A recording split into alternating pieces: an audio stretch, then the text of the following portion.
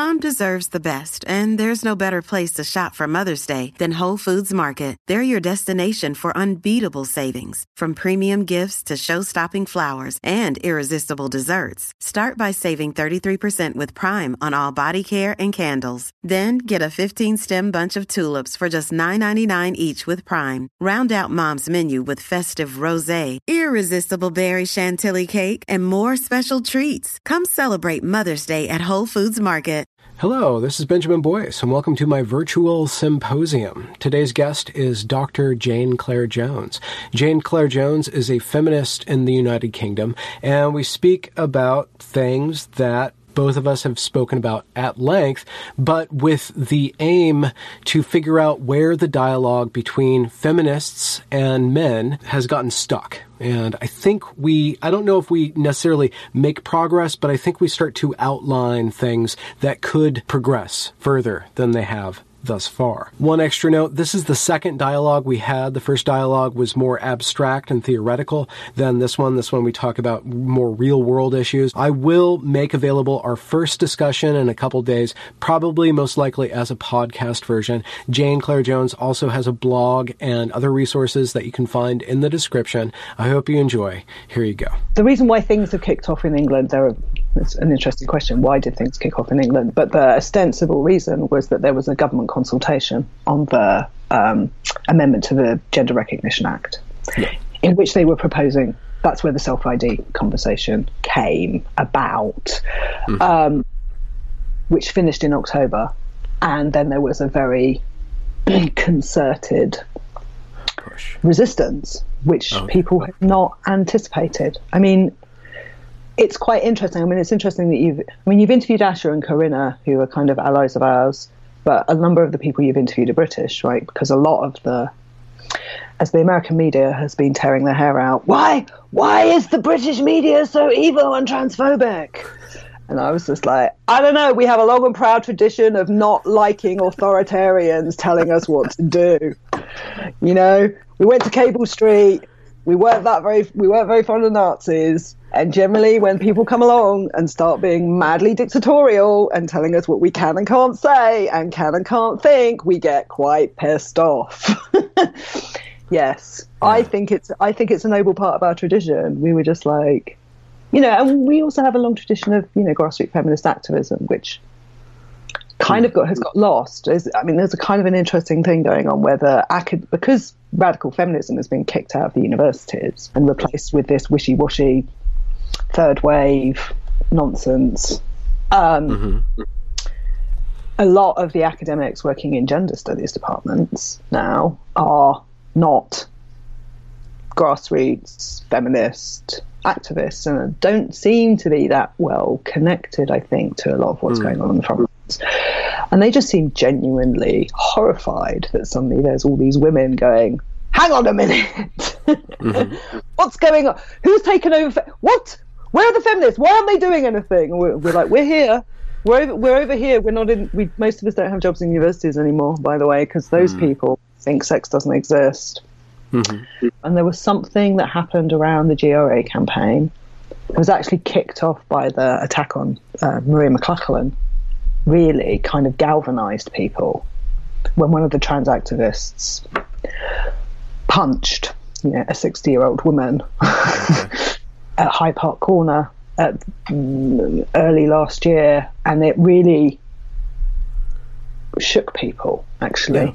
And it caused formation of Women's Place and like a whole bunch of other things, and lots of people just started converging. It's interesting, right? What I was trying to think about it. I don't really know like what political momentum is, right? You can just feel it.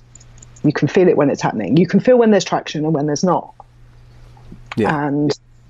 And suddenly we were in the middle of it and we were like, whoa, something's happening, you know, and suddenly the press were like, the women seem to be very upset about everything. The government were not expecting that resistance. They thought they were going to earn some easy woke points. Yeah. And what's the status of this nascent movement at this point? It's a little more amorphous because we don't have a specific thing we're campaigning against. Okay. Yeah.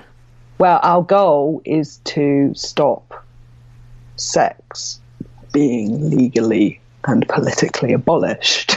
Yeah, okay. Or to stop the recognition of sex being legally and politically abolished. Or, in other words, to intellectually discredit the ideology of the contemporary form of the trans activist movement and try and facilitate our trans allies in formulating a version of trans rights that is not bonkers and that's negotiated with women's rights. That's negotiated with women's rights and which functions around mutual recognition, right? Which is what I've been saying to you. Or I've been saying in general, right? Yes. The basis of justice is mutual recognition. If there is no mutual recognition, you have a serious problem. Any political movement that grounds itself on a kind of narcissistic refusal to recognize any other stakeholders' potential interests and indeed starts its political campaign by preemptively demonizing the other stakeholders. Yes. Yeah. Is going to cause trouble, right? That is not going to work as a long-term political strategy. It could work in the short term, and it has worked in the short term, and it's worked in Canada, right? And for whatever reasons, England was really the first place where we put up enough resistance for there to be some kind of line in the sand drawn around the articulation of women's interests in relation to this, and where we actually managed to get the press to start listening and recognizing that we were not just a bunch of evil, frothing Nazis, and actually we had some quite legitimate questions and concerns about what happens when you legally... Because who knew legally and politically abolishing sex has some consequences? Yeah. Well, is that... This is something that I'm trying to figure out, is where we're at now not the result of the decoupling of sex from gender? That was a move that feminists made at some point. No, I mean, I don't think so. I mean, there are some... We can have a conversation about the continuity of the forms of the discourse, right? So that's a point that I'm prepared to explore, right? To the extent that there has been a tendency in various forms of left-wing discourse to engage in this kind of like moral imperialism about like the other side's position and then go, we don't... I was having an argument with this guy today because, he turned up and started calling us witches / TERFs, whatever. Usually when I say the word witch, I mean TERF, but I like not to say it, so I'll just say witch because that's effectively what it's doing. So he turned up and started calling us whatever. Names, yeah.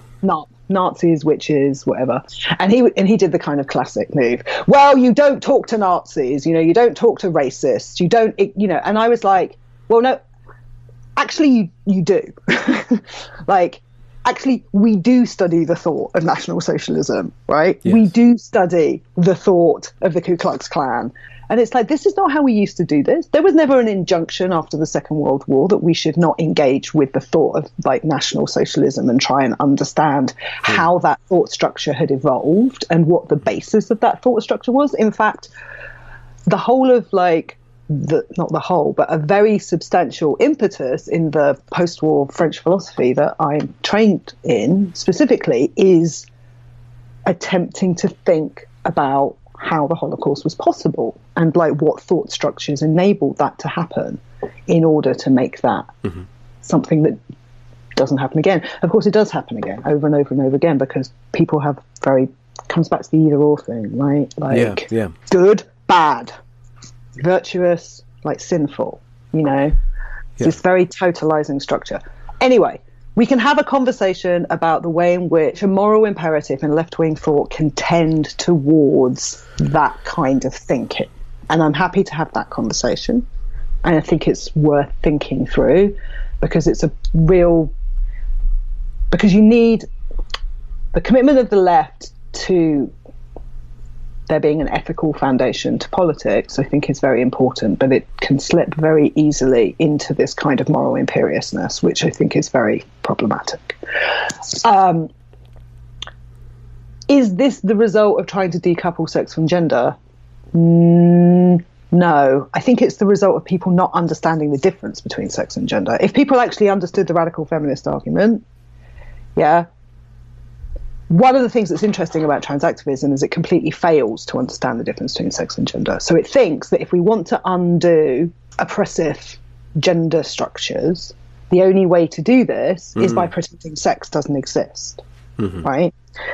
In that respect, it's actually a symptom of the failure of second wave feminism to make its point.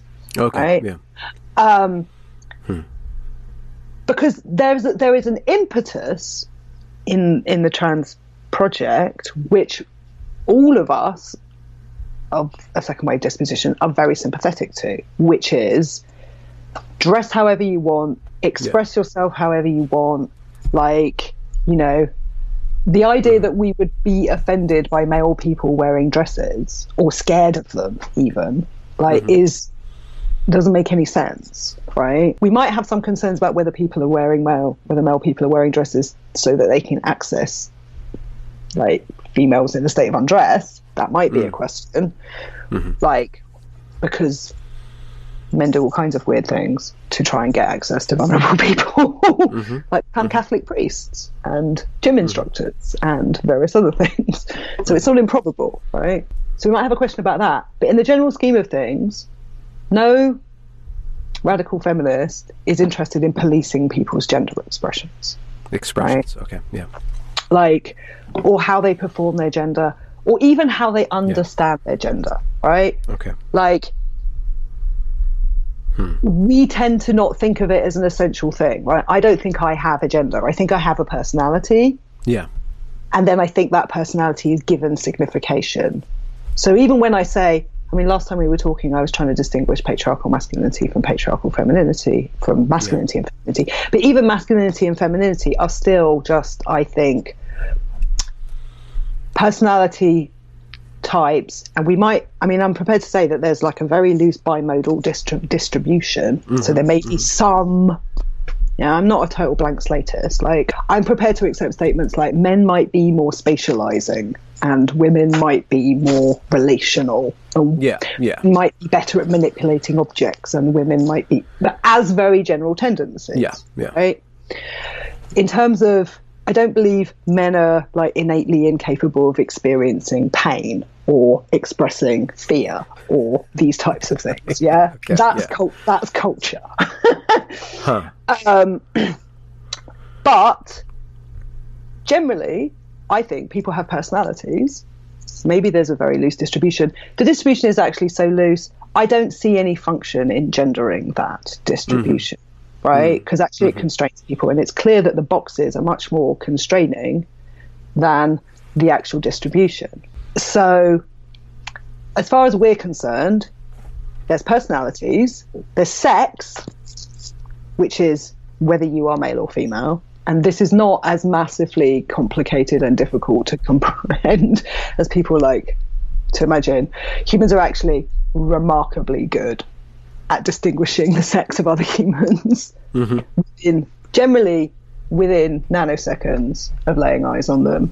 And this whole idea that we can't, and it's terribly complicated, is it's nonsense. And I'm sorry, like, stop instrumentalizing intersex people. And there's a class of humans that produce ova and who get pregnant and are capable of bearing live young. And then there's a class of humans that produce sperm and are capable of impregnating people.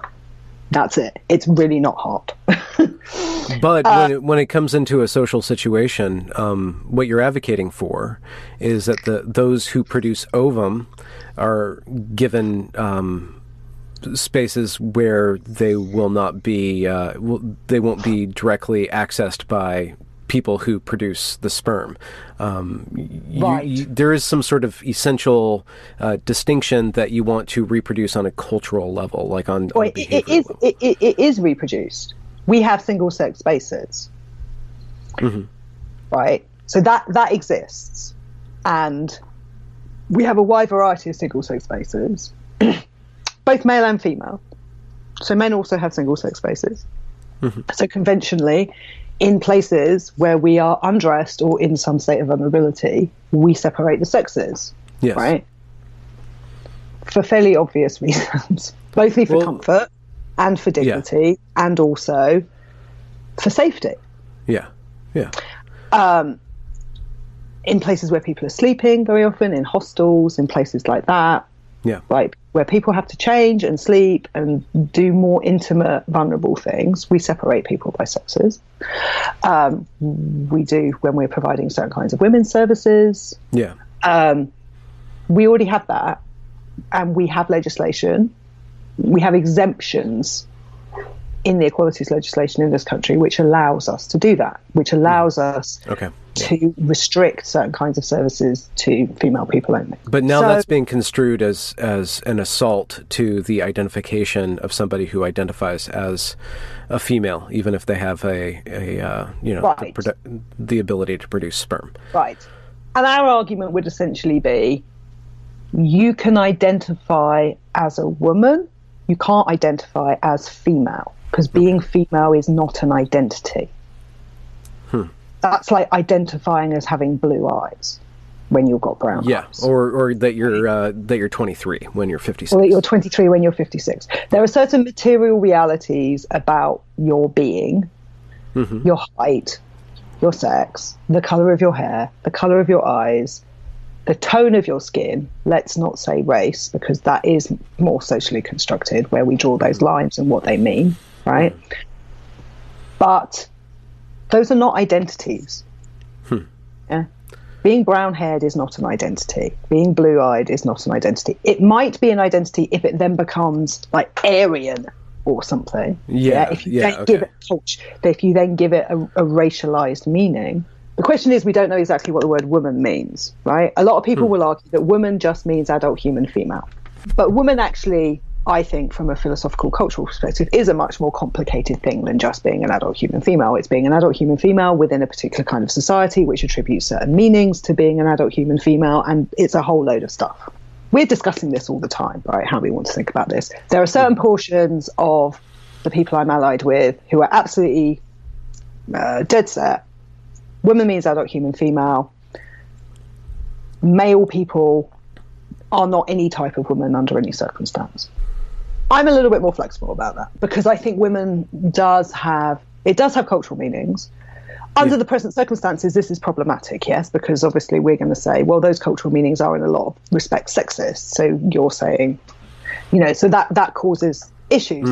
But under the present set of circumstances, I'm prepared to accept that some people want to perform the social role of women, and that then they are not necessarily straightforwardly men. What I'm very clear about is they're not female. Yeah. Well, I mean that makes There's not just cultural. There's not just cultural implications of man and woman. There's also personal implications. Like the way that I feel towards a woman is going to be different than the way that I feel towards a man. Just like I'm talking about the biology of that. Whether I'm not just talking about sexual attraction, but there's a host of motivations that are summoned when I'm dealing with a woman, that are different than when I'm dealing with a man. Now, the interesting thing that I've experienced when interacting and becoming friends with and getting close to certain very few trans people is that biology information is kind of confused. Like I don't know how the feelings are arranged and stuff, and I'm entering into, like, I'm navigating as I establish a friendship, a completely different set of expectations. And you can probably say that some of my feelings and thoughts and all that stuff is sexist, but some of it's just not sexist in a negative way. It's just like there's just a difference between the way in which I've always interacted with male and men and women, just like on a social level, the way that friendships go and the way that I attend to them and the expectations that I feel coming from them to me. So it's interesting to enter into a friendship like that with somebody who isn't who's trans, and there's like some sort of interesting middle ground in there. Yeah, there is a middle ground, right? And I feel But I cannot force myself. I can force myself to use pronouns and stuff, but I cannot force myself to summon feelings and that whole set of attitudes. I don't want to be forced to feel that person as a woman. I don't think you can be. I mean, I think on this we completely agree. Probably. I mean, I've written some stuff on my blog. I started calling it ontological totalitarianism. Yeah. Which people seem to like for some reason, and kind of went off somewhere. But you cannot mandate people's perceptions, right? Yes. There's something very, very not okay about attempting to mandate people's perceptions. Yes. About anything. Right? Even if I didn't have all of the political critiques and ideological critiques and concerns about what this represents, I would be very, very concerned about any political movement that grounded itself on mandating that people perceived something contrary to what they actually perceive. Mm-hmm. That's a really dangerous move to make. That's why I call it ontological totalitarianism. At its core, like, not allowing people to make free judgments and expressions about their own perceptions is really, really, really deeply authoritarian in a way that I am not okay with, particularly when it's 2 + 2 = 4. Yeah, 2 + 2 = 5. Right? We talk about this, right? Once you ground. One of transactivism is it's grounded on 2 + 2 = 5. It's grounded on something which is not true, right? Which is that male and female people don't exist, and male people can identify as female people, and female people can identify as male people.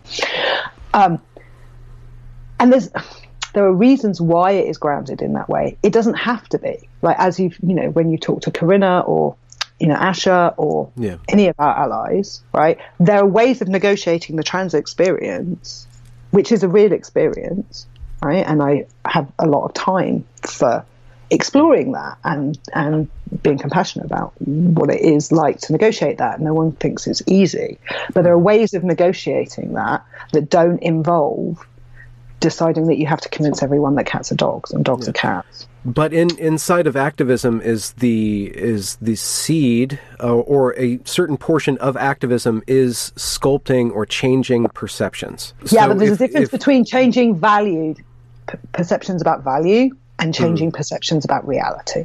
Yeah, and I think that might dovetail with the separation of gender and sex, or the abolition of sex by the gender movement. Maybe what you were saying about the left and the moral imperialism that's a threat. If one is not very careful and aware in the way that they're being an activist and trying to challenge and rearrange values or show different values, that the demand is different than the proposition, or there has to be.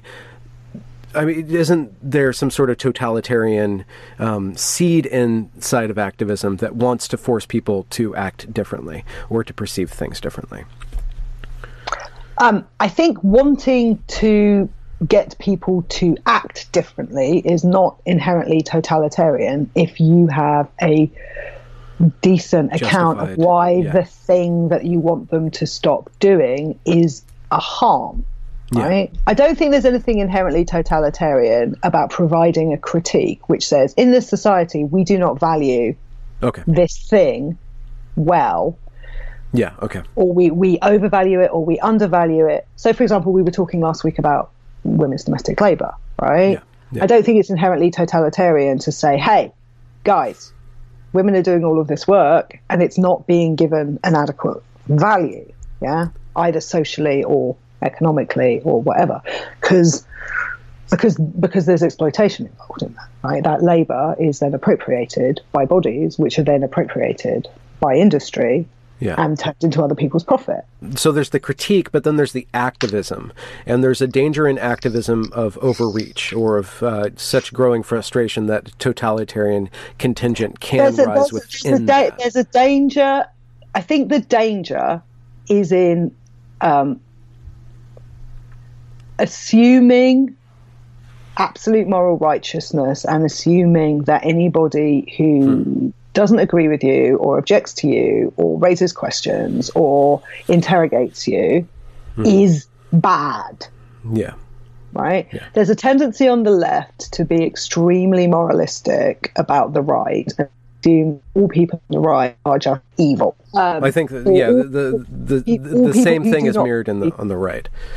Right, okay. It's a tendency of human thinking, right? This has become particularly, pronounced in the left recently in terms of like all these mechanisms of discursive control, and we don't talk to racists and we don't talk to these people, blah, blah, blah. Yeah, okay. This is all terribly unhelpful, right? Because even more than I'm a leftist, I'm an anti-authoritarian, right? So, not all feminists are authoritarians. Who knew? Well, this is a great opportunity to show that, just by contrasting the proper modality of critique and activism. Well, it's very difficult. I mean, we need to talk about the Gillette thing, right? At some point.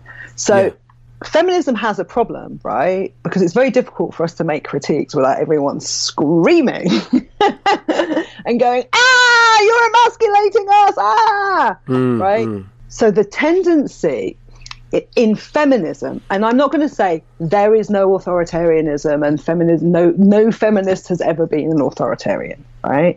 I'm not going to say that. But in general, most of the feminists I know are not screaming authoritarians, right? Which is why we have not actually succeeded in our political project, because we're not that authoritarian. Right? Shoot. We're not actually going to force people to do things. What we've mostly done is, if we were authoritarians, we might have had a tiny impact on the rate of sexual violence in the society. And we haven't. It's exactly the same as it is. Is it? It's completely the same. It hasn't changed at all. It hasn't. It's barely changed, right? And the rate of conviction is barely changed. Men feel incredibly threatened about the state as it currently is. And that current state is that we have actually made virtually no fucking progress whatsoever in challenging, tackling the amount of sexual violence in the society, or making any substantive improvement to the rate of conviction, which is still appalling. Like, if you actually look at the rate of instances of sexual violence to the amount of conviction, about 99% of the time, you're going to get away with it.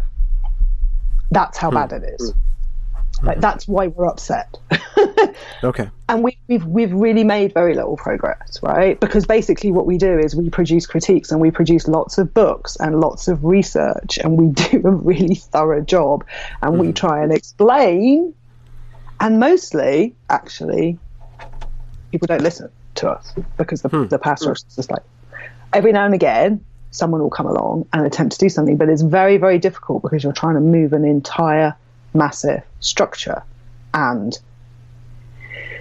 you can see, we would say, from the response to something like what happened, the last couple of days with this advert, how extreme the resistance is. Has there been no change in the cultural values of woman over the last 100 years, over the last 50 years? Oh, no, there's been a lot of change in formal equality, right? We did a really good job with formal equality. There has been a lot of progress with women in the workplace, obviously. There has been a certain amount of progress with women's political representation and women occupying positions in public life. What we haven't done, really, I think, is very substantially affected how women's participation in public life relates to how power is exercised in public life. Like, that's what I would like to see a lot more of. Yeah. You want more power? No, I want power to be exercised less hierarchically. I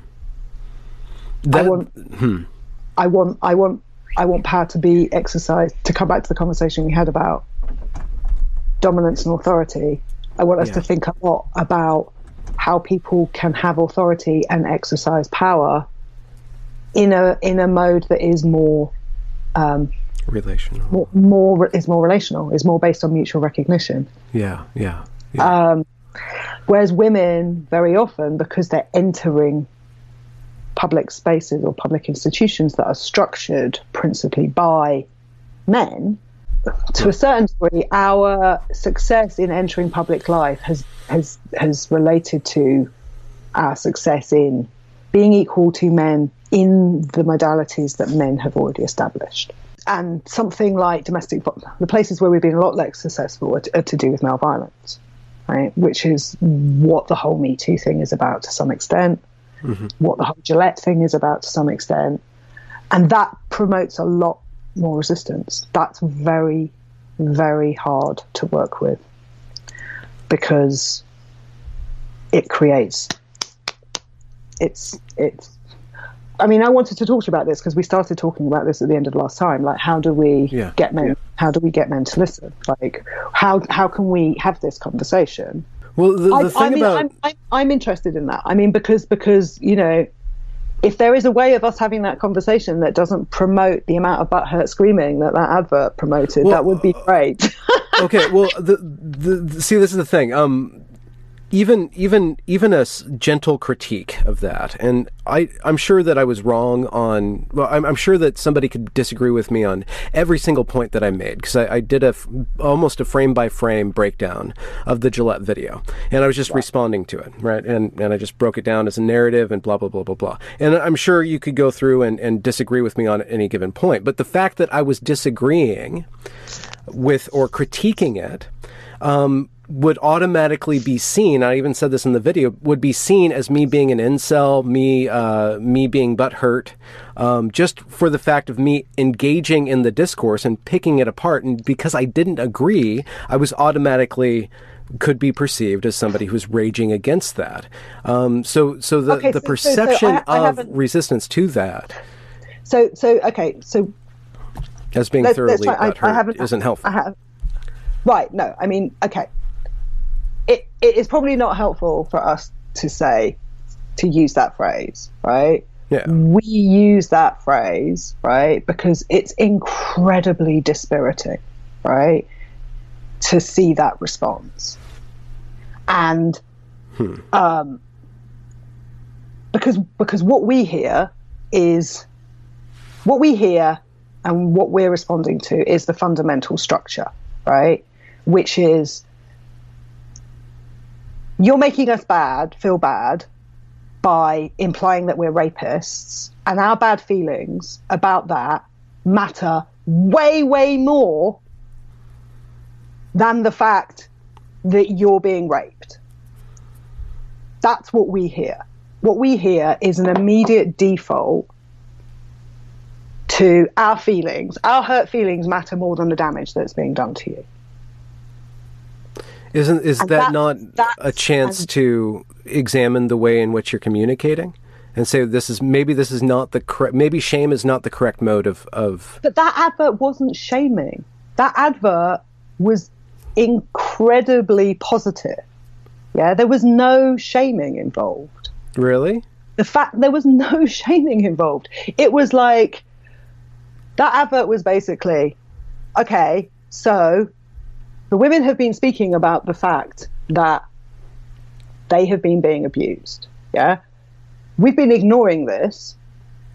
It's time we didn't ignore this anymore. It's time that we all stood up and showed them that we're really fucking decent. Yeah. That's not shaming. Well, it is, because it assumes that people are ignoring that. That's the assumption that the male's default stance is ignorance, is not being as soon as you scream, as soon as you right. But this is always the thing. We can't get past this. Yeah. Right? So I think it's It's a problem of communication. Because there's no way of talking about male violence in which men don't immediately default to, I'm one of the good guys. Why are you talking to me? I'm the good guy here. And why is that? Because it's obviously, you don't think it's the fault of the communication, it's the fault of the man. Because how is it possible for us to make a comment about a phenomenon, a social phenomenon, that is the product of a class of people, right, I understand, right? When you hear a critique of a class, when you are a member of that class, there is a momentary sense of defensiveness. I feel the same thing when I read something that starts with white people. Yeah? Mm-hmm. But I also understand there is a reason to make a critique of a certain way in which whiteness functions in this society, right? It's a critique. It's not aimed at me personally, right? The point that where the problem is, right, is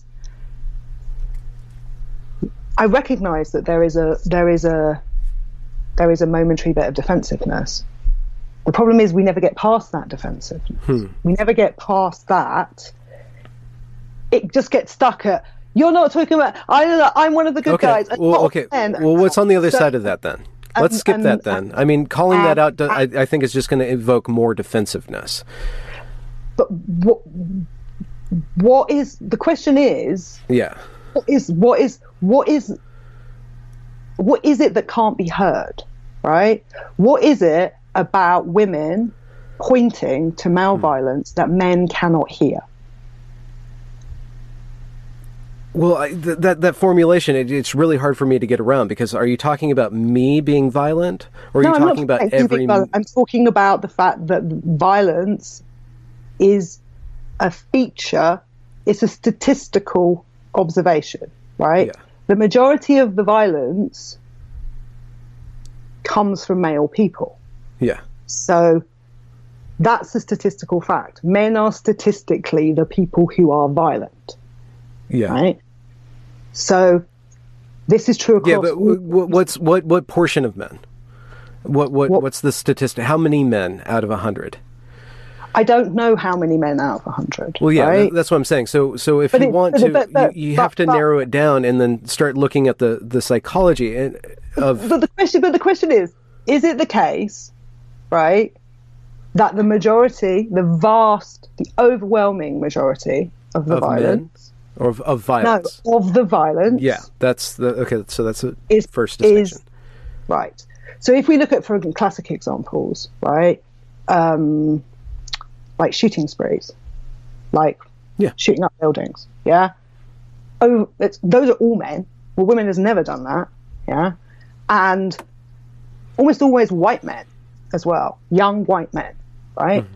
So from our perspective, if this was any other group, if this was Muslims or black people or even women, we would notice that this group of people were the people who were disproportionately being violent. The fact that it's mostly men, overwhelmingly men, and in our culture, because we live in a white culture, very largely white men doing that, that leads us to ask a question. We then have two options, right, when we're confronted with that fact. Either there's something wrong fundamentally with men, or there's something going on in the structure of our cultural systems, right? Okay. Now, feminism, and we don't all agree on this, and some forms of radical feminism are much more biologically determinist than this, and I don't really have any time for that, right? That Gillette advert was not saying this problem is because there is something inherently wrong with men. It was saying there are some aspects of male behavior that might be related to this, and we don't have to behave like that. Right? The only shame that was involved was pointing to the fact that there is some issues of male violence. And we don't know how to confront male violence without pointing at it. And we keep pointing at it because actually it's invisibilized, right? Because it's the wallpaper. Because if it was black men, or if it was Muslims, or if it was trans people, or if it was any other group that was not the default human. The thing is, men are default humans. When most of the violence is performed by the default human, the violence becomes default human violence, right? You don't see it. I don't think men are inherently there might be some issues around testosterone and various issues, right? So testosterone does make you slightly more, have a slightly higher tendency to be aggressive. But we know there are ways of structuring social relations which massively decrease levels of male violence. There are some societies that have much lower levels of male violence than we do. There are some societies that have almost no rape because they structure things differently. And does that structure scale? Could you give me an example of such a culture? Okay, so most of those, they are to some extent matriarchal cultures, right? But in most of those cultures, what happens is that when people form pair bonds, right? So when young humans form pair bonds, rather than the woman going and living with the male family, the male comes and lives with the female's family, with the woman's family. And it's not only to do with that, but it's to do with how power is then organized in those societies, and also it's to do with the symbolic structures, right? So most of those societies are essentially earth mother worshipping cultures rather than warrior cultures, right? And they have very low levels of rape.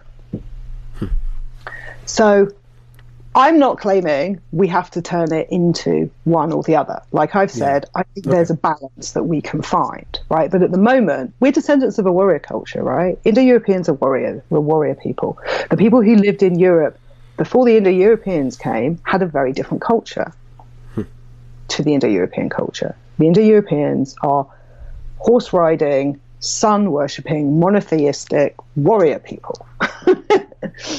And to some extent, this is overly simplistic, but to some extent, that is part of our, if you look at it from Greek mythology, the Greeks are one of the earliest settled Indo-European people in Europe, because the Cretans were there before, and the Cretans were Neolithic and much more matrilineal. So the foundation of like Western culture in Greece is, to some extent, an interesting story about the writing of a patrilineal culture over a matrilineal culture and how that works. Anyway, but I think there are ways of creating something which has a better balance, right? Yeah. I don't want a society in which men feel dominated, right? I don't want a society in which anyone feels dominated. People being dominated is not good for humans. I do want a society in which there is less violence. I want there to be a lot. And also, this would be better for everyone, right? Because actually, ironically, a society with this level of violence actually is even in terms of like, you know, male desire for like pair bonding, it's counterproductive. And produce a society in which women are essentially scared and sexually traumatized. That's not the best way of this working out for any of us. Yeah, right? I wonder if it's not either somehow inimical to what it is to be, or inherent to what it is to be a man, or just it's inherent what it is to be a man in this culture, that it's very difficult for me and probably the people who responded critically, and there's probably a spectrum of critique, that's all I wanted to say, there's a spectrum of critique from reasonable to unreasonable. Just because it's a critique doesn't mean that it's unreasonable, but there might be a spectrum that might be initiated because we're more interested in solutions, and if we were shown the next step, like, okay, this is the critique, this is the problem, and we engage in the solution, or at least we're led towards a solution, and that's kind of my critique on it. Like the second half of that Gillette ad was positive and said, like, let's be heroes, let's go and, you know, champion the good thing, but it framed it all on most men Only some men are heroes. Most men are default sexual harassers and bullies by default. That's the way it framed it on a structural level. I don't want to get distracted. It never said most men though. That's what you heard. That's implied. That's implied by going over and over, and especially with the phrase "boys will be boys, will be boys, will be boys, will be boys." That phrase itself, and this is a problem that I have with a lot of societal discourse, is that we take a phrase and we only see it as meaning one thing, when a phrase by its very use can be used as a number of different things. It can be used, boys will be boys could be used as just an expression of exasperation, so that you don't go overboard on judging negatively or too severely that boy, or it could be used as a mask for behavior. But it's not always just men don't go around excusing other men. We don't do that. There's a large thing. If that was recognized, that there is a large, kind of a chivalrous cultural structure. And I don't know if you even can see that, but for me, we are shaped and we're in constant contention. Like from my own growing up as a pastor's kid, and being taught that I respect women, I do this thing, I don't do this thing, that's bad, this is good, and I was taught to be very deferential to the opposite sex, right? So. Right. So, do we want to revert back to a society where that was? But my question, right? The thing is, when you say men don't excuse other men's behavior, they do. Maybe you don't, right? Yeah. But they do, right? They do. See, this is the problem. Is it the majority? Just for 1 second, attempt to try and not take it personally. Right? I'm just saying, I constantly get accused of talking about all women when I talk about women, right? The stereotype.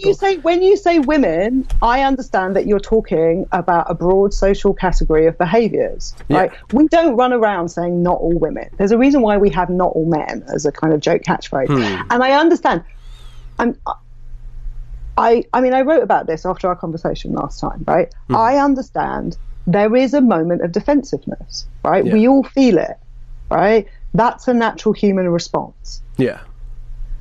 I totally recognize that, because if you're put in a class and the class is said, something bad is said about the class, and you don't feel that that's representative of you, you feel that your individuality has been erased by that class judgment. Yeah.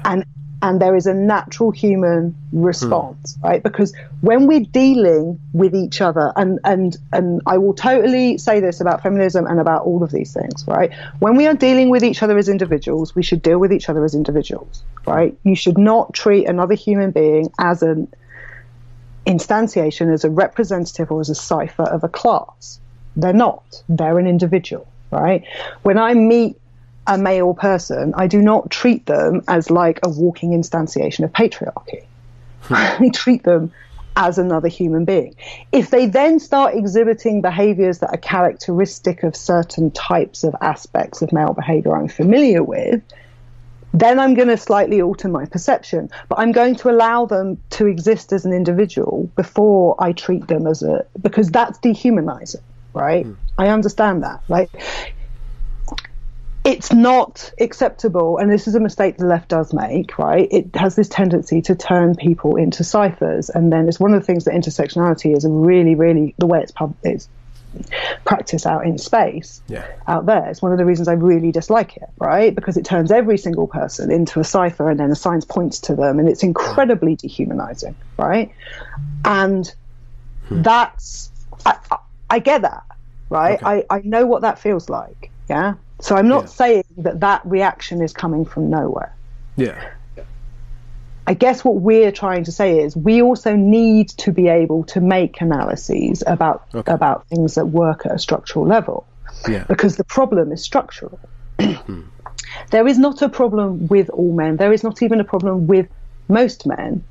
There is a problem with a certain portion, and there is a problem with a certain type of masculine conditioning, right? Okay. And I recognize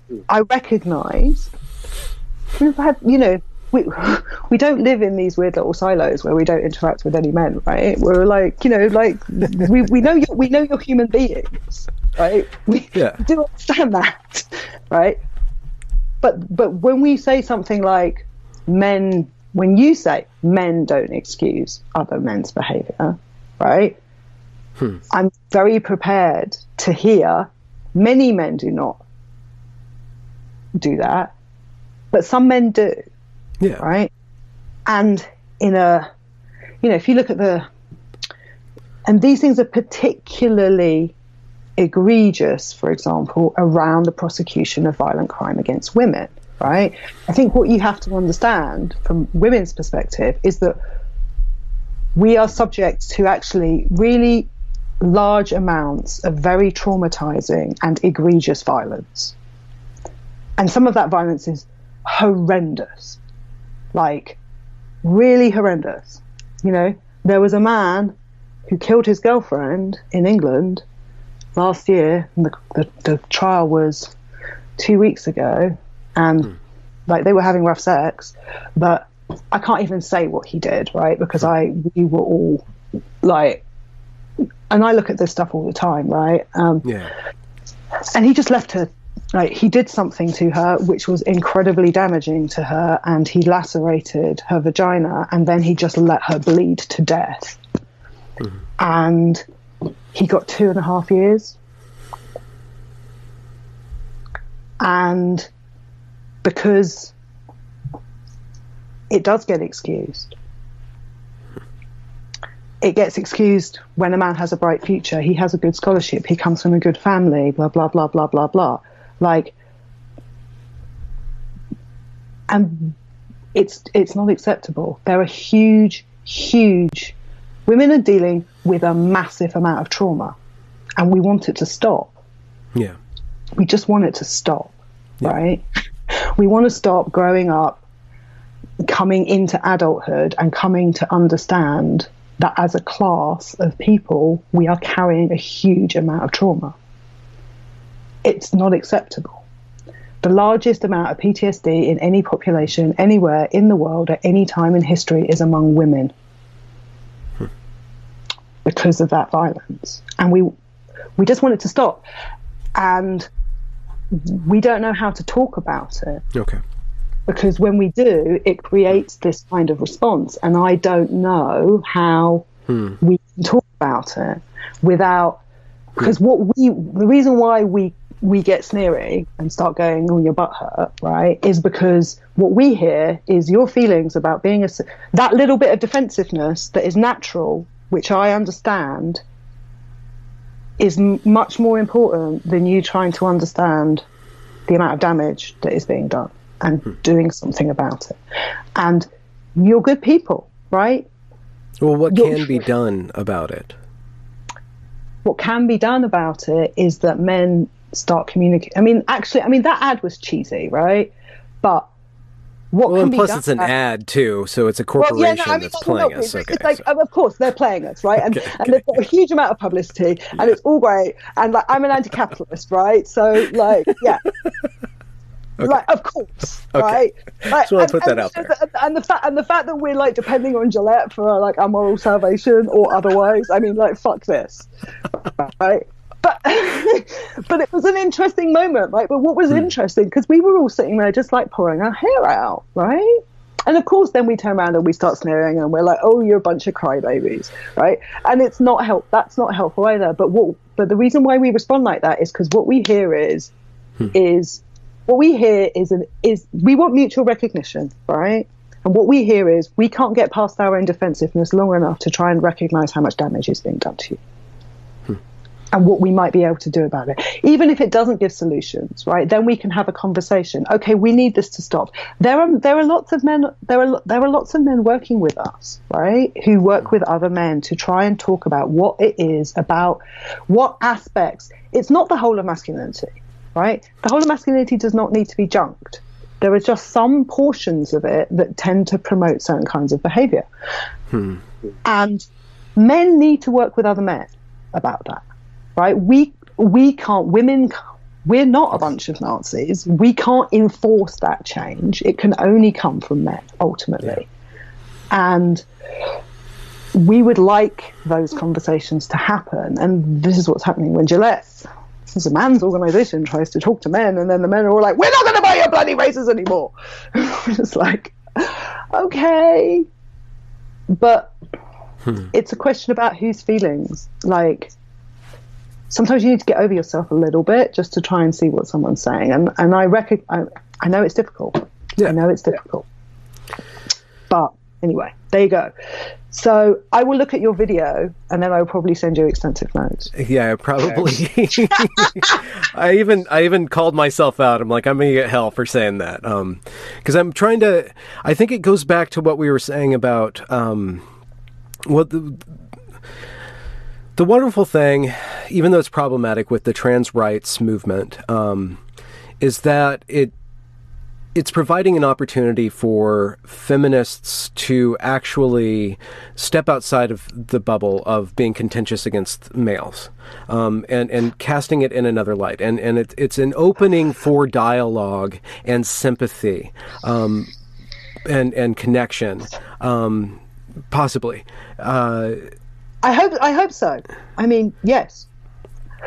And so what I've been doing with the trans experience, and then the trans and the critique of activist radical activism, radical trans rights activism, is to forward and to promote the best examples of trans people that I've been able to find, and probably that's biased. You've chosen some very good examples. Because I'm making a value judgment because I like the way they think, and I agree with them out the gate. So like I want to just say that I'm probably biased a little bit because we probably agree, but going into the connecting and making inroads with the feminist community it's difficult.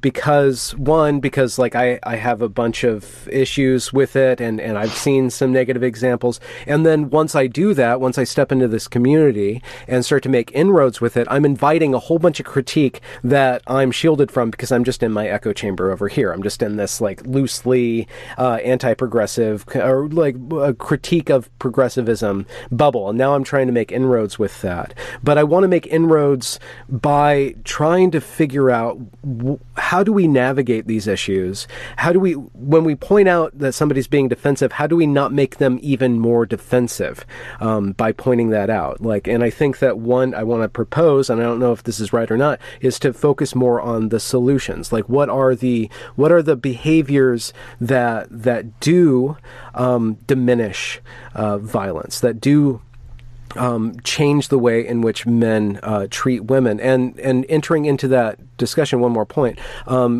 In the Gillette article, I was just going through the images, and I was stacking the images and showing the different images of women as they were presented, and the different images of men as they were presented. And one of the things that I said, and I need to just come out and say this, is that there's the way that certain women were dressed. There's these two passages or two little excerpts of men approaching women, or men about to approach women, and they were denied by another man. Like, another man stopped one man from approaching a woman. In both of those cases, the women were very scantily dressed. They were either in bikinis or in like very form-fitting clothes. And the what I was trying to say is that not that the woman is responsible for the man's behavior, but there is a cultural significance to the way in which a woman presents herself, and we need to understand that both parties need to be aware of their power over the other party. Like, a attractive woman does have, and I don't understand why it's so hard for us just to admit this, that an attractive woman is attractive because she has a certain draw on men. And then one of the critiques that I didn't say but has appeared in my comment section is that the critique isn't that the woman is It's not that the woman doesn't want attention. She just only wants attention from the very cream of the crop. She doesn't want attention from anybody except for the one that she would be attracted to. But there's still there's still a social significance and value to the way that a woman presents herself. And I'm not saying that we all need to wear burqas. I'm just saying we have to grapple with the social. There needs to be a negotiation that takes factors into account. Okay, I have multiple things to say about this. Obviously, don't sit there and look like, oh my god. No, I brought it up because I knew, and I wanted feminists to get a chance to. The first thing you have to say. Obviously, I'm going to end up talking to you about men being responsible for their own desire. But yes. but the first thing I'm going to say is the one of the things you have to understand, is that femininity is a double bind.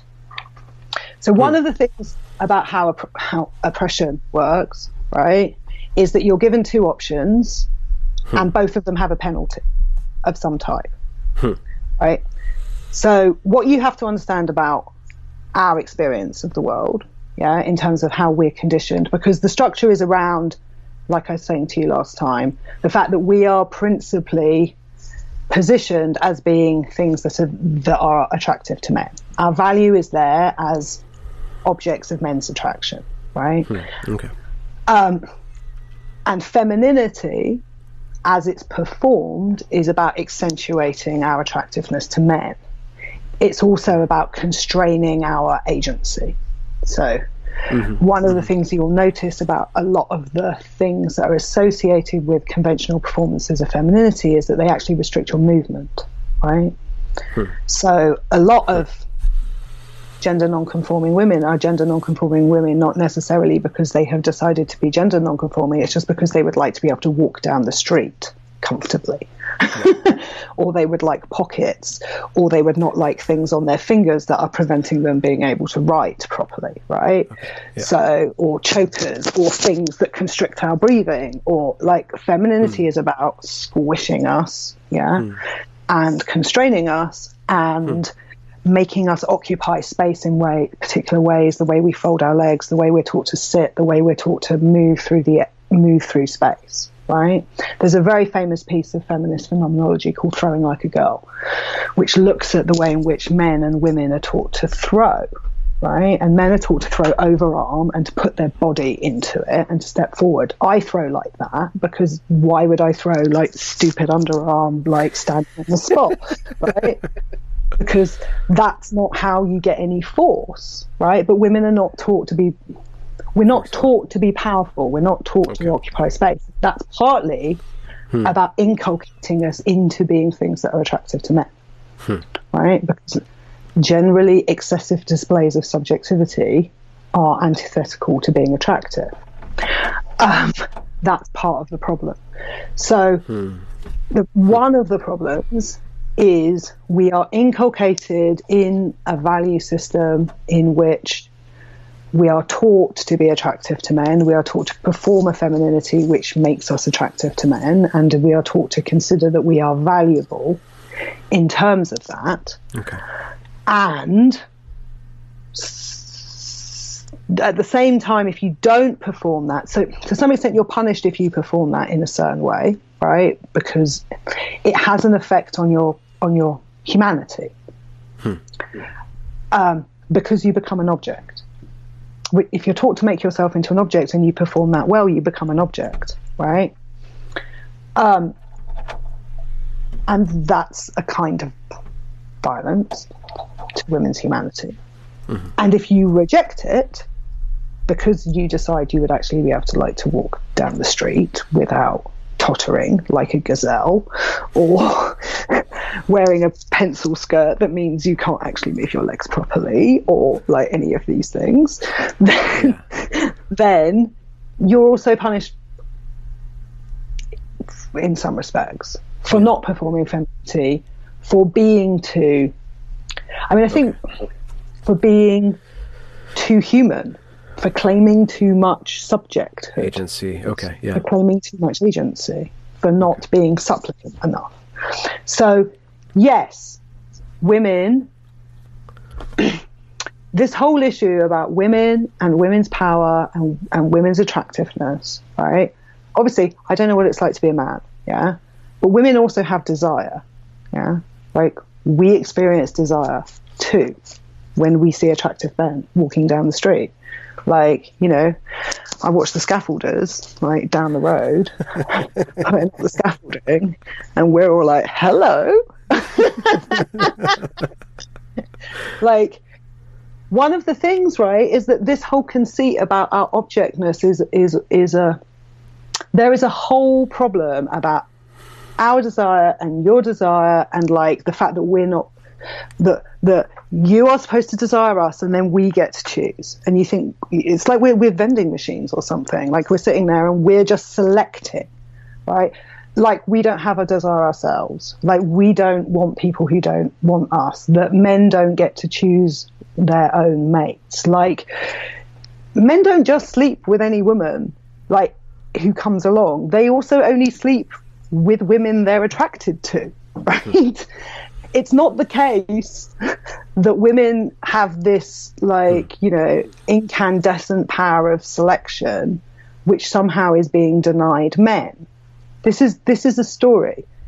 Men have desire. It may be the case that in their teenage years, right, you know, they go through a period where it's difficult for them to learn how to negotiate that. Yeah. But puberty is pretty intense for women too, right? And we are also creatures that have desire. It's not the case, yeah? It's part of the story that we tell ourselves that women are just attractive, right? They don't have desire. Men have desire. Women exercise this power of selection, which is in some way violent because some men get accepted and some men get rejected. But you can't I'm not saying that that's just the case, but you can't say that that's not the case either. Like that is something that is informing us, but it's not the totality of the social experience. Is it not also the case that men make selections about their mates? Yeah, absolutely. Do really good-looking men sleep with not particularly good-looking women? No, they don't. Really good-looking men, but tend to people generally sleep with people who are roughly as attractive as themselves, right? But okay, I just want to like just say that it's not entirely the desirer's responsibility to not desire, right? I'm saying that there are certain ways in which one presents themselves that elicits desire, and to deny that is it's like saying 2 + 2 does not equal 4. It's not saying it's equals 5, but it's just saying that there's no agency, there's no outcome to that. I'm sorry. Right. So but right. Yes. Yeah. I know. I know. There's a but. I'm just saying that. But the thing is that because what happens with this logic then is you go, well, women have acted in this way to make themselves desirable, therefore they make us desire them, and therefore they're responsible for that's not true. Women are positioned as objects of desire. Now, yeah, but do they not position themselves as objects of desire? I'm just saying to deny that a woman does that is to strip her of agency. We don't have. I mean, we do have agency. Our agency is we either choose to be an object or we choose to not be an object, right? So the way I dealt with that was from after being sexually, we get sexually harassed on the street, right? From about the age of 13 to about the age of 25, we more or less get consistently sexually harassed on the street. Mm-hmm. Around the age of 20, I'd had enough, right? So I started wearing the equivalent of the burqa because I just had enough. Yeah. And I'm not like, Charlie Theron or whatever. I'm just like an average looking woman who happened to be 20 with blonde hair who was walking down the road, right? I've had enough. Most women get to a point. But the thing is that, but also we want to attract mates. Yeah. Like, right? So the choice that I had was either make yourself, because we're on the street, we're just going around our business, right? We're not sex vending machines. We're just trying to go to the post office. Yeah. If you want to go, if you see a woman in a context in which humans are engaging in like preliminary sexual like negotiation, like a bar, then you can go and hit on someone. If a woman goes to the bar and she's dressed up, it's very rare for a woman in a bar with a bunch of other women, if a guy looks at her, to be like, how dare you like hit on me? Because you're in a bar. You're dressed up in a bar. Yeah. If you're in the street, you're just going up, like, we take our bodies with us, right? We can't like go out without them. Well, yeah, I'm just saying that to completely, all I wanted to say is that like there's a trope, and this is like, and thank you for these conversations. And it seems like we're going through and we're wrestling through these tropes that get the conversation stuck. This is helpful because I understand this is the story that men tell or that we hear, right? And it doesn't conform to our experience. Yeah, but just there's a trope that seems to form a denial of responsibility. Like you can't just dress any bikini and walk down the street, right? Like there is a line. I know. Women don't dress in bikinis and walk down the street. Okay, yeah, I'm not saying that they do. I'm just saying that there is a line. There's that you do need to understand. And I'm not excusing any behavior by saying this. I'm just saying that there are certain ways in which you present yourself socially. Responsible for your desire. But if you present yourself in a certain way socially, you will elicit a response. Are you saying that under no circumstances do you have any responsibility for how you present yourself? We're not responsible for other people's desire, right? Men are responsible for their desire. They're also responsible for then how they are perfectly within their rights, and we quite like it sometimes when they express that desire, when they express it in a way that is safe, right? Safe and artistic and like actually has some quality to it. When they express it in a way that respects our humanity, is appropriate, doesn't treat us like sex vending machines, and is there a way that you can present yourself that makes you look like a sex object? Like there are ways, and I'm not saying that.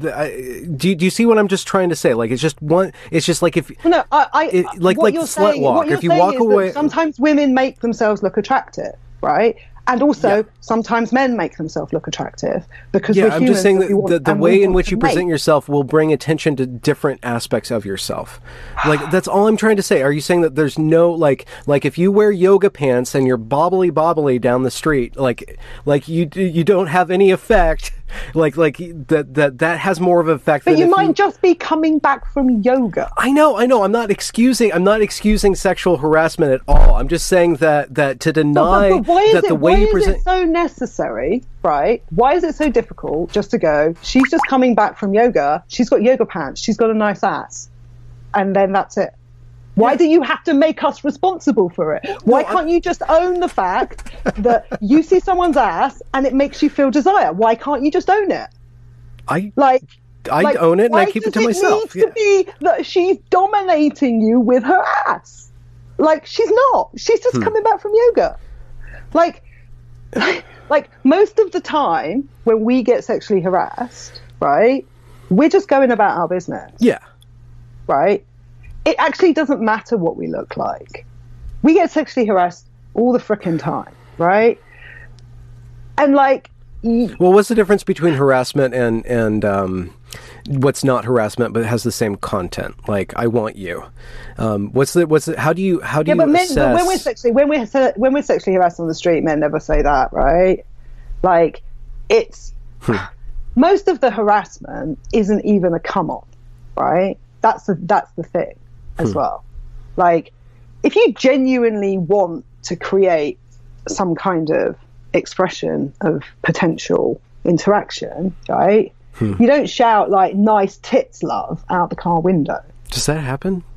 Yes, all the fucking time. Really? Like, You don't understand what our lives are like. I live in a rural area, so everybody. When I was 12 or 13 years old, right, I mean, like, seriously, this is the thing men don't understand. This is what we talk about, right? It would make your hair stand on end what happens to us, right? When I was like 12 years old, I walked into a restaurant with my father and my mother, and we were walking down an aisle, right, of a restaurant, and there was two guys sitting by the side of the aisle, and my dad was literally like 5 yards in front of me, and this bloke sitting by the aisle just put his hand straight between my legs.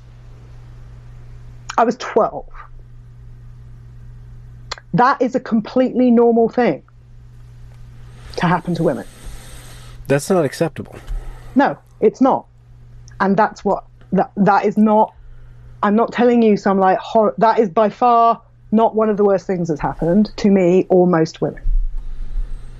Right? Stuff happened. Well, if you were in America, your dad could have just shot him, but you guys don't have. Yes, but we don't say anything.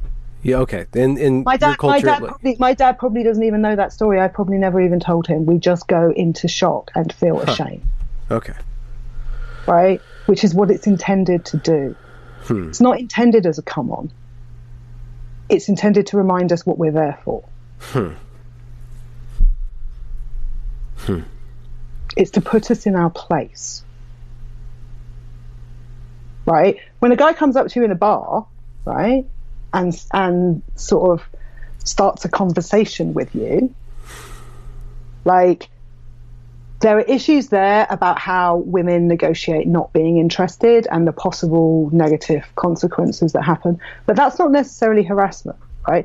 It might be harassment if I'm standing at a bus stop, right? If we're just going about, generally men should assume that when women are going about their lives, they're going about their lives, right? And they're not there they're not performing like preliminary courting behavior, right? Yeah, but when they're in particular contexts, right, like, this is one of the reasons I'm writing this book about Prince, right? Because I'm going to explain in glorious detail what the difference between harassment and seduction is, right? Seduction is a thing. Like, men, you know, like, if you want to understand how to negotiate that, like, there are ways of expressing desire, right, that are not threatening, that are not coercive, that are not dehumanizing, that don't make assumptions. Like, there are ways of doing that.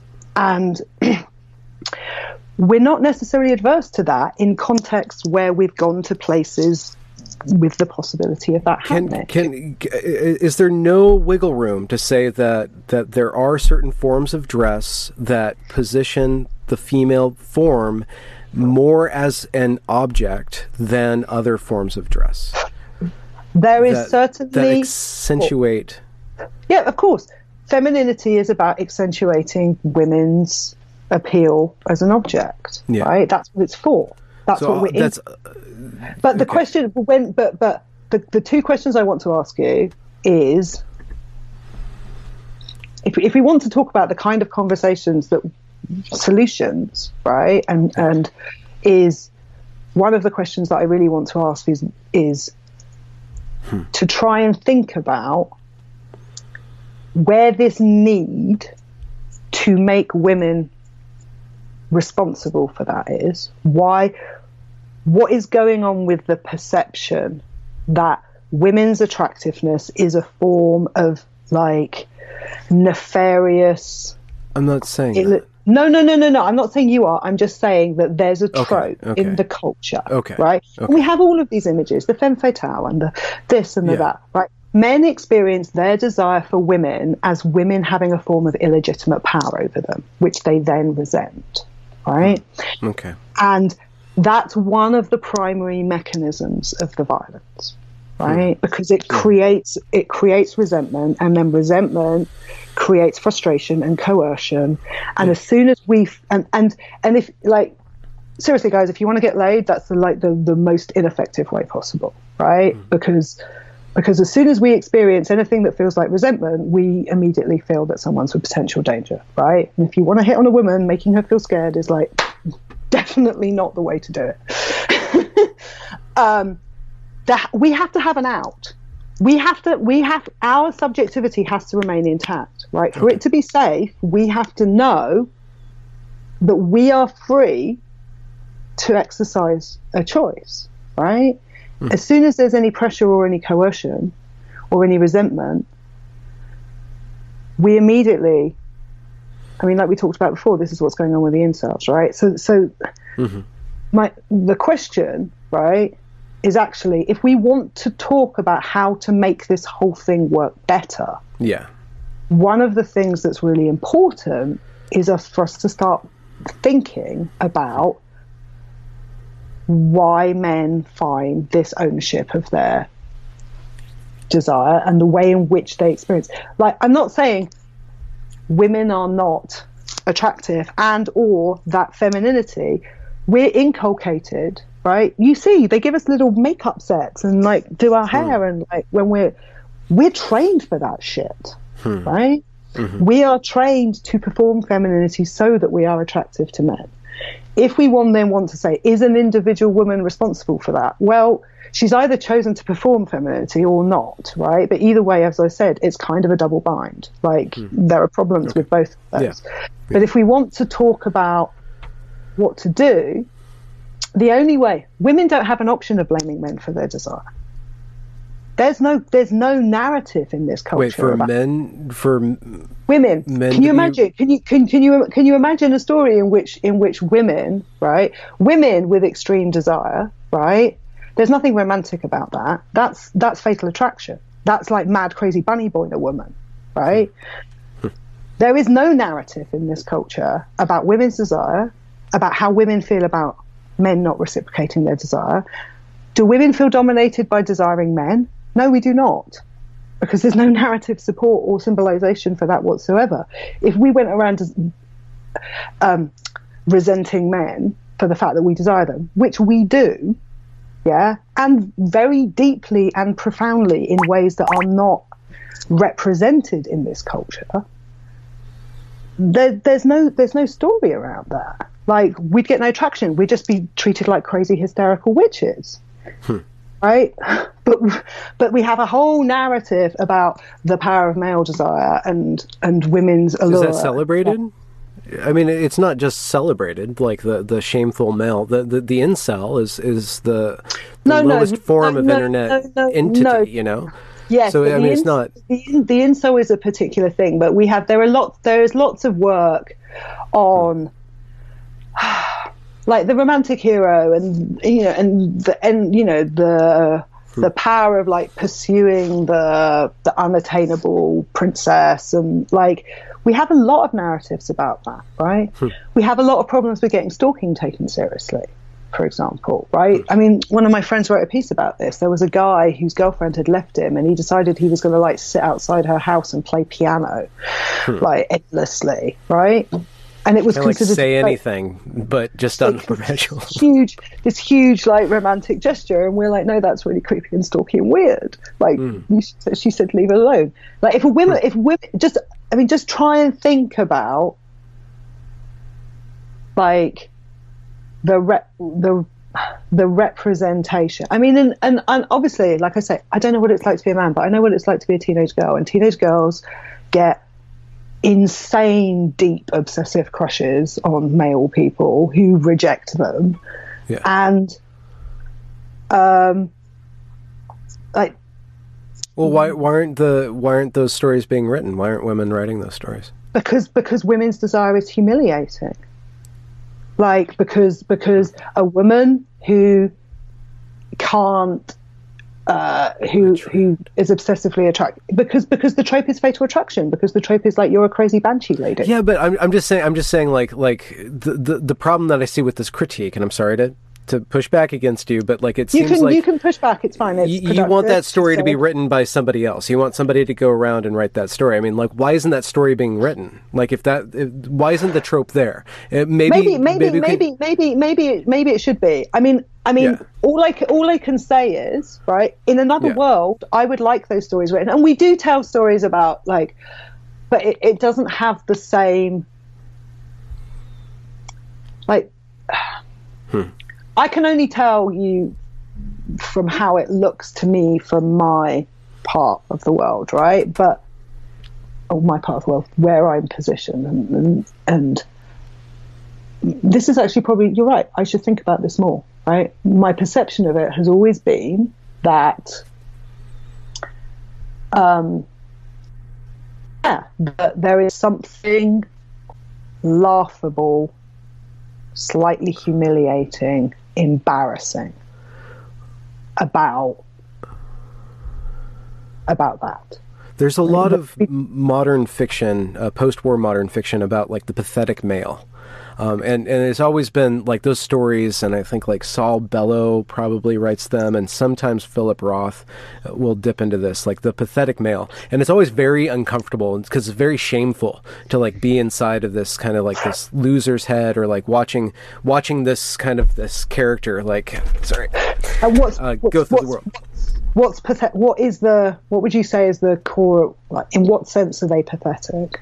Well, just like they failed at something, or they can't fit into the world, or they're shamed, or society's cast them out. In a modern world, it's like very alienated. But I wanted to say that fiction, it's very uncomfortable to be inside of that person's head.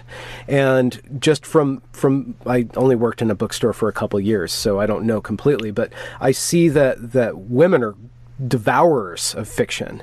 We read a lot of fiction. But it seems like the fiction that's more attractive is, I mean, and I don't mean like that women don't branch out into literature, because there's a lot of literature written by women, and it's just a huge archive. Especially, I think that's like one of the that's one of the sea changes in the perception of the females when the novel came about, and we had women novelists like really actually showing us the internality of the female that I don't think any technology was capable of actually containing until we had the printing press, because of the way in which it's not memorizable. It's prosaic and it's flowy. You know, I'm thinking Emily Bronte, but right, yes. The novel is in a certain sense a feminine. Yeah, it's a feminine form. But I wonder, like if you're making a critique about like this art not being out there, because there's something that is repulsive for women to actually like want to read that and want to be inside of that head. Whereas, well, no, because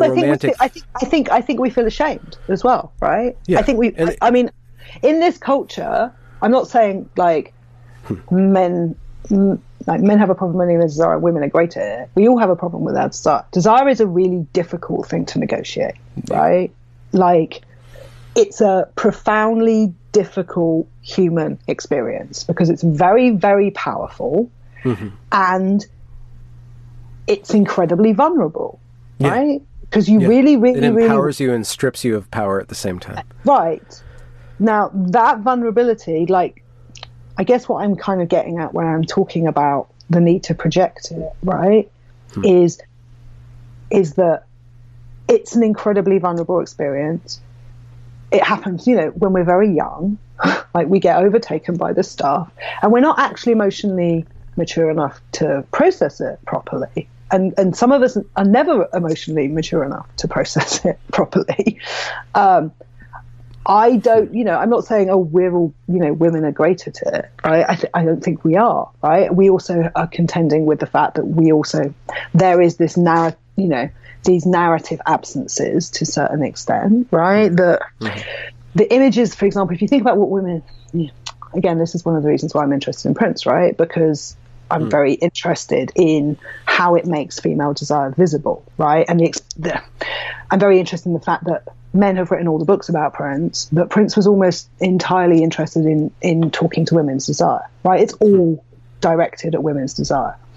And the men are just like, la, la, la, and they don't even, they barely notice, right? And if they do notice, it's not considered to be very important, right?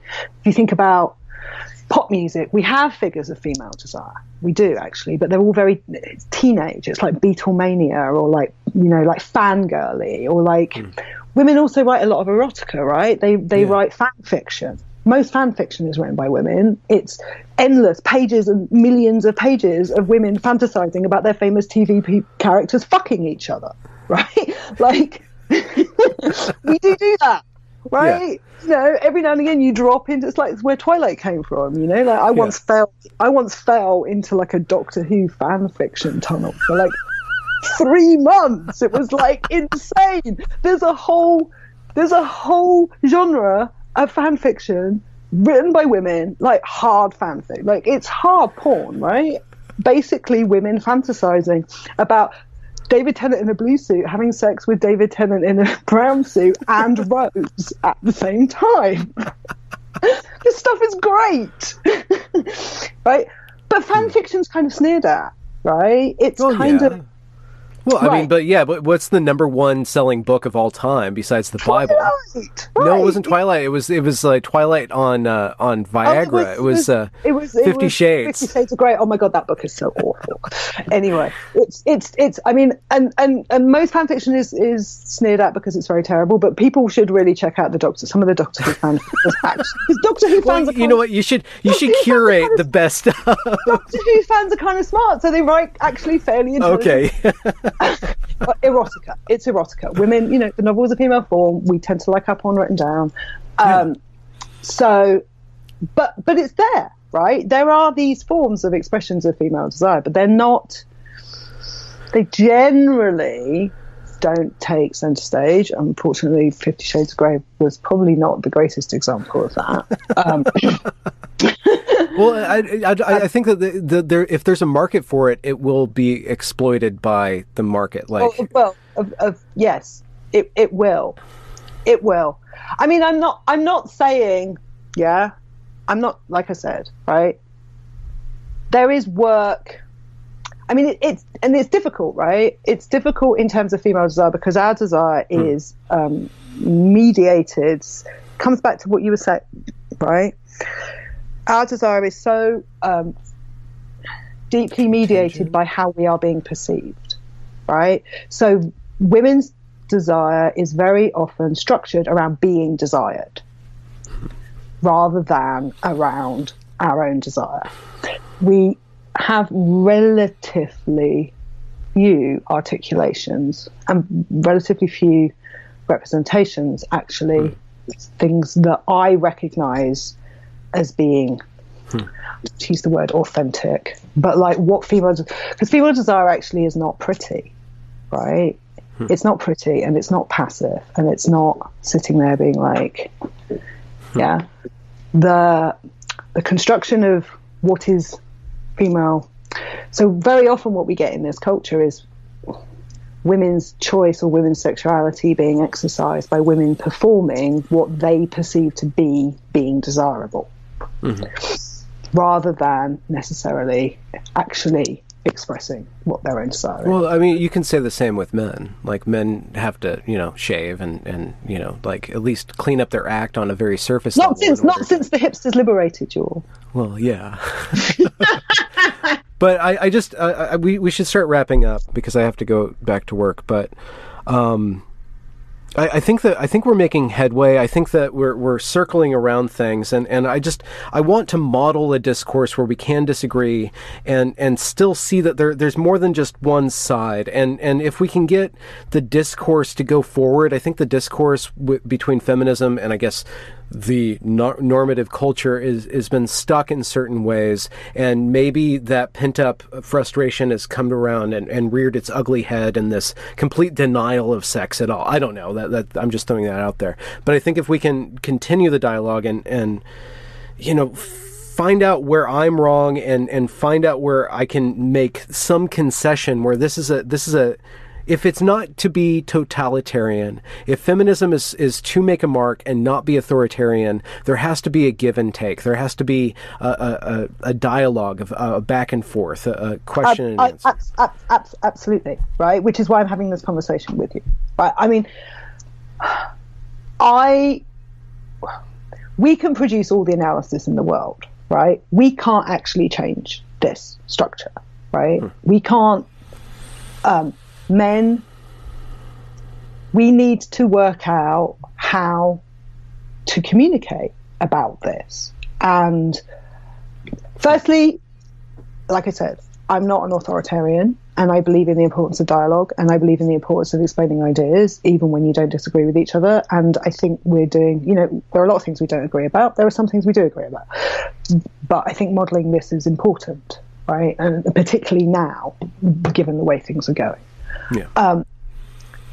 But also I am really interested in trying to find out and trying to work through what the blocks to hearing are, right? Because I'm not interested in coercing people. And the only way this will change is if we can find out how to communicate across those gaps, right? And where the defensiveness is and where the snags are and what isn't being heard. And we also, we don't exist in the world in the same place, right? So there is a lot of things, like you were shocked when I told you that story, yeah? A lot of men don't understand. A lot of men who are upset about the Gillette advert don't understand what our experience is like. So they're like, why are you accusing us of this stuff? And we're like, because we get it all the time from all sides. And we're not saying it's all of you, but we get enough of it, right? And it's very hard for us to communicate that experience. So we do need to talk. Like, I don't have any solutions. I have a lot of analysis that I'm prepared to share. I don't know how convincing it is. I'm convinced.